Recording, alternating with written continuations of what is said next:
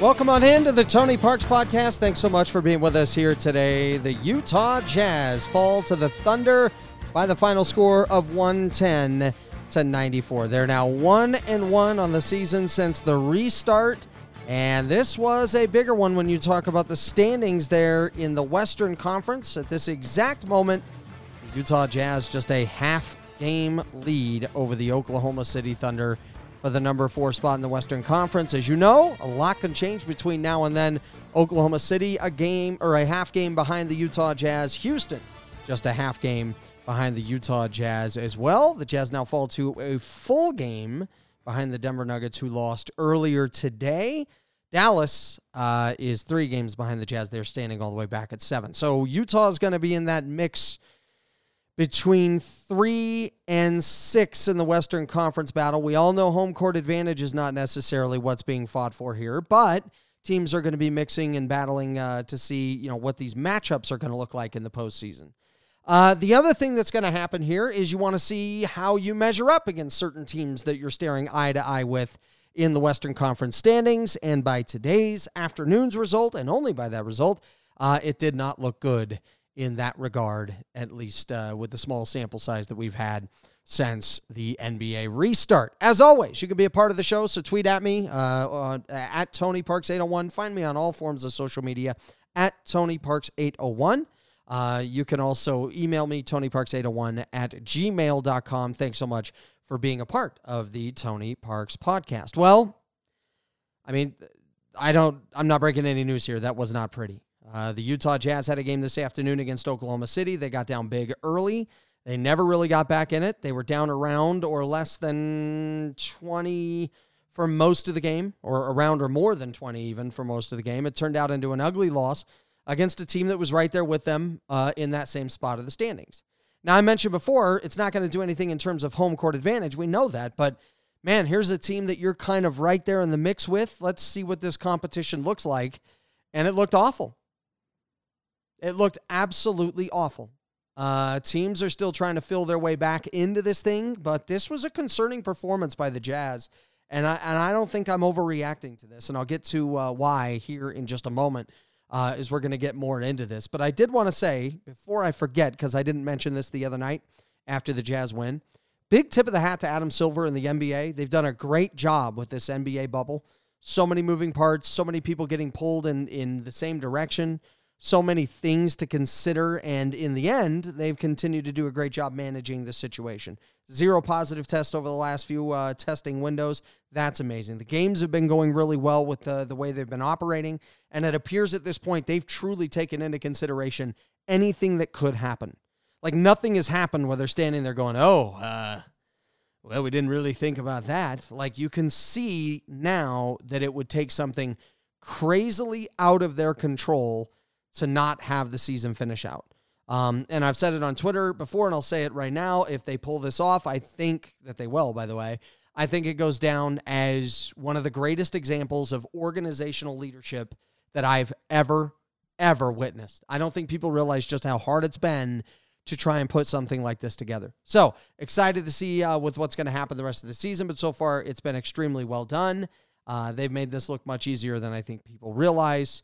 I mean, they were in the latter stages of their regular year, really important stretch of games coming up, including the playoffs, and they had to step aside for 4.5 months, put something together that took an extreme amount of work and logistics, and this was all during a time that it could have been very easy to say, well, look, there's a pandemic, what do you want us to do?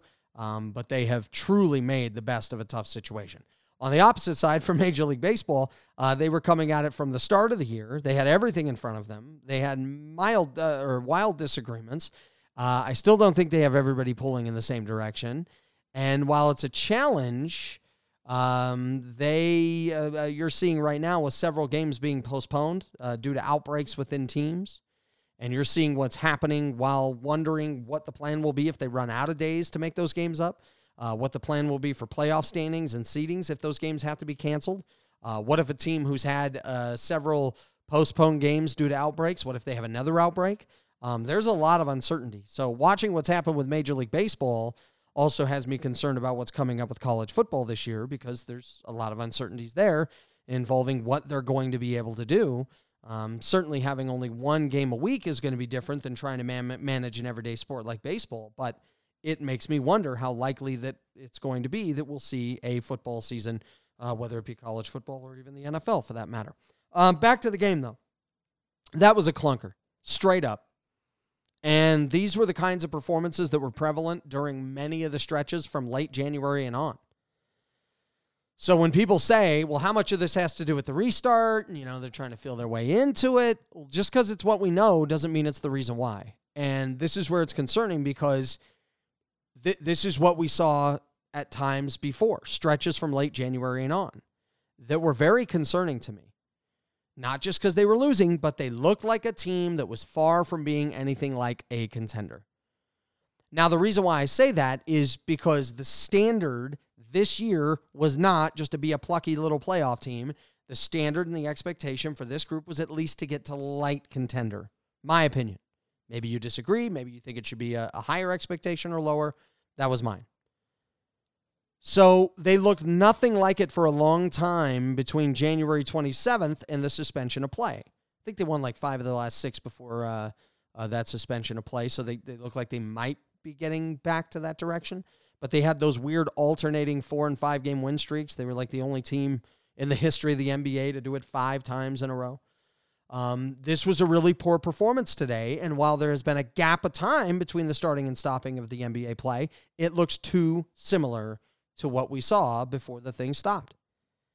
They didn't play well for huge gaps of that game against the Pelicans as well in game 1. And they got away with it. They weren't going to get away with it here, and I knew that coming in.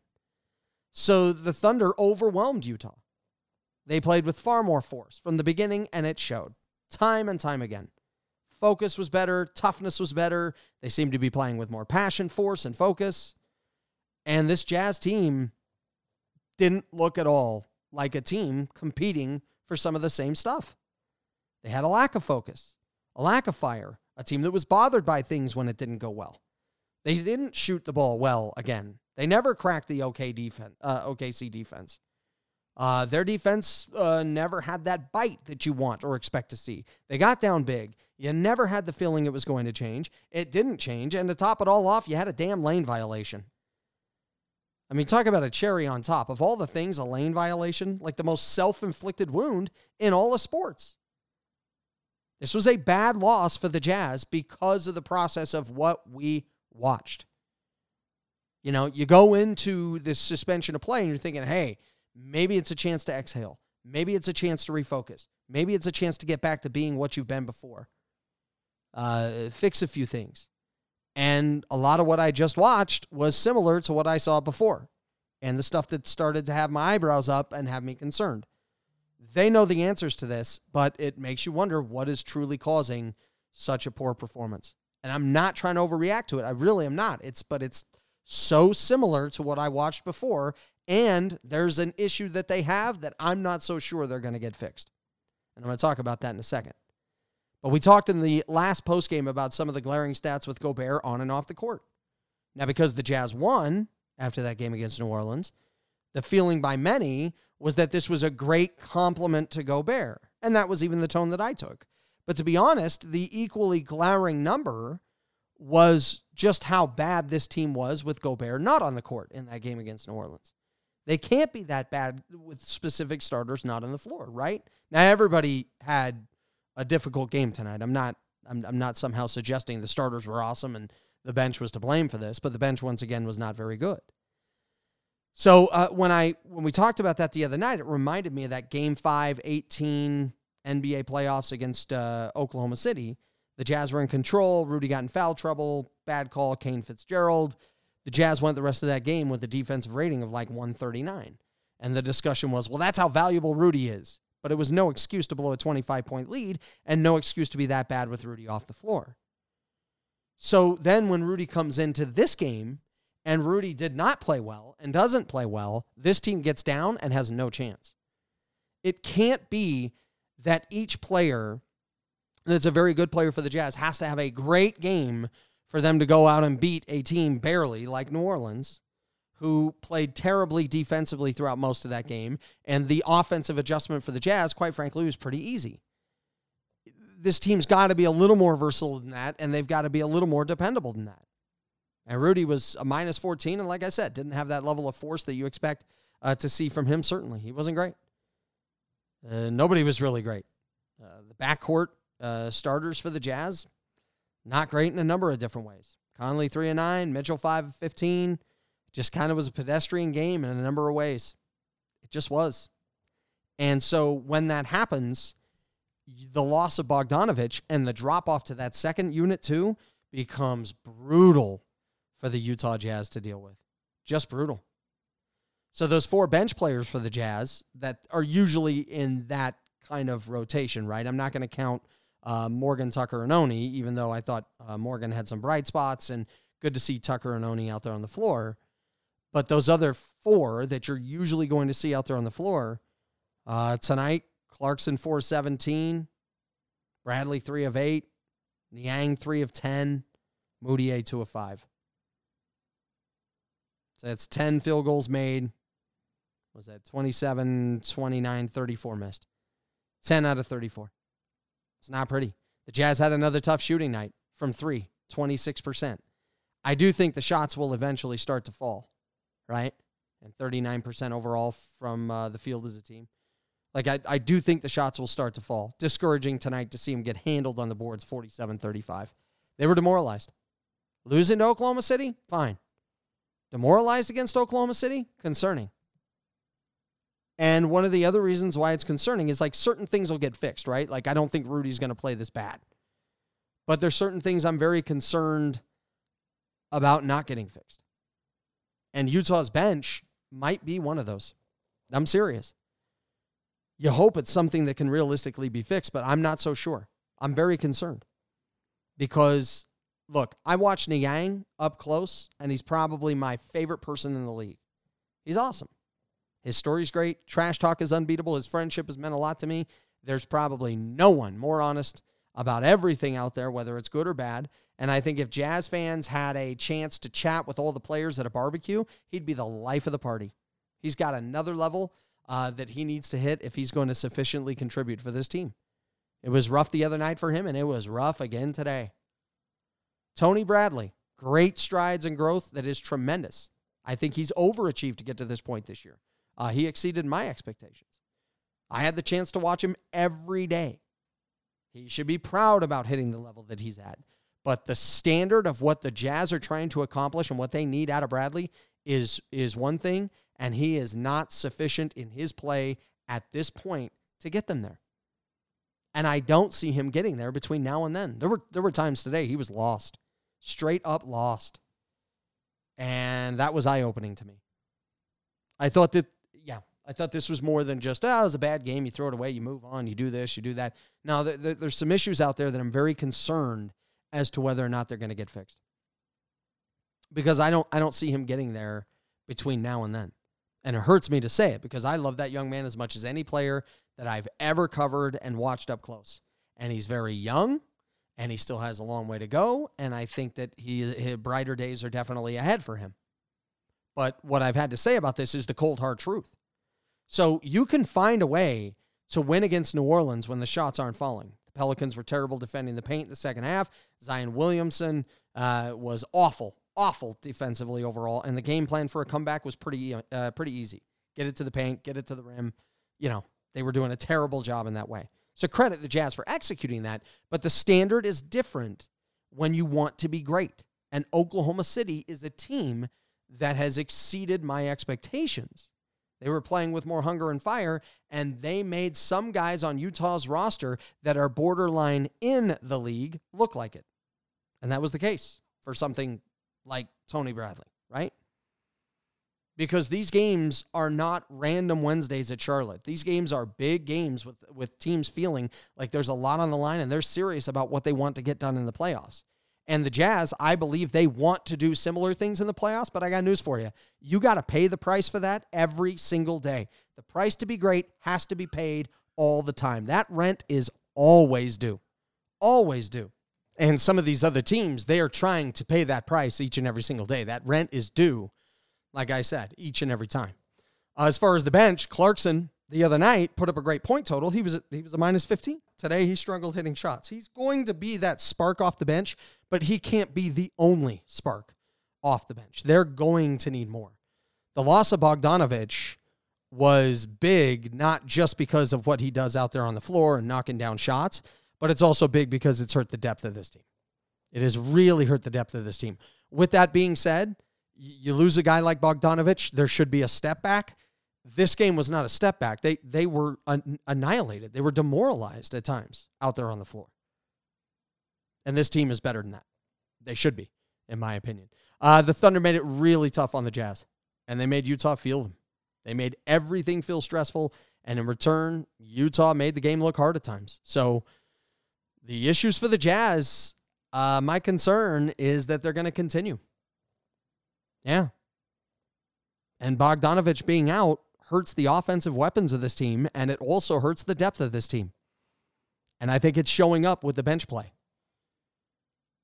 And it's too bad because it's something that could be hurting them for the rest of the season. Like I said, certain things are fixable. I don't think Donovan is going to play like that. I think he's going to have better performances. I think Conley will. I think Rudy will, right? Like, I think shots will fall eventually. Things like that, yes, those will come around. But there are other things, like the lack of depth coming off the bench and the difficulty that some of these players out there are having, like a Tony Bradley and a George Niang. I can see that continuing to be a problem the rest of the way. As much as I like those guys personally, watching it out there on the floor is a big concern. A really big concern. The other thing that's happened in the last couple of games is when things were tough for the Jazz defensively in these two games, in the early going at times, it took a while for them to get better. Like the Jazz dug a 16-point hole against New Orleans, you felt like, all right, they can they can climb their way back. When they got down, I think it was 18 total in the first half against Oklahoma City, my thought was, okay, when they were down like 16 or 18, it's going to take a heck of a lot more than what it took to beat New Orleans. And they barely got by them. So when the wheels wobble, you can't have them fall off before you put them back on. You got to tighten it up a lot earlier than that.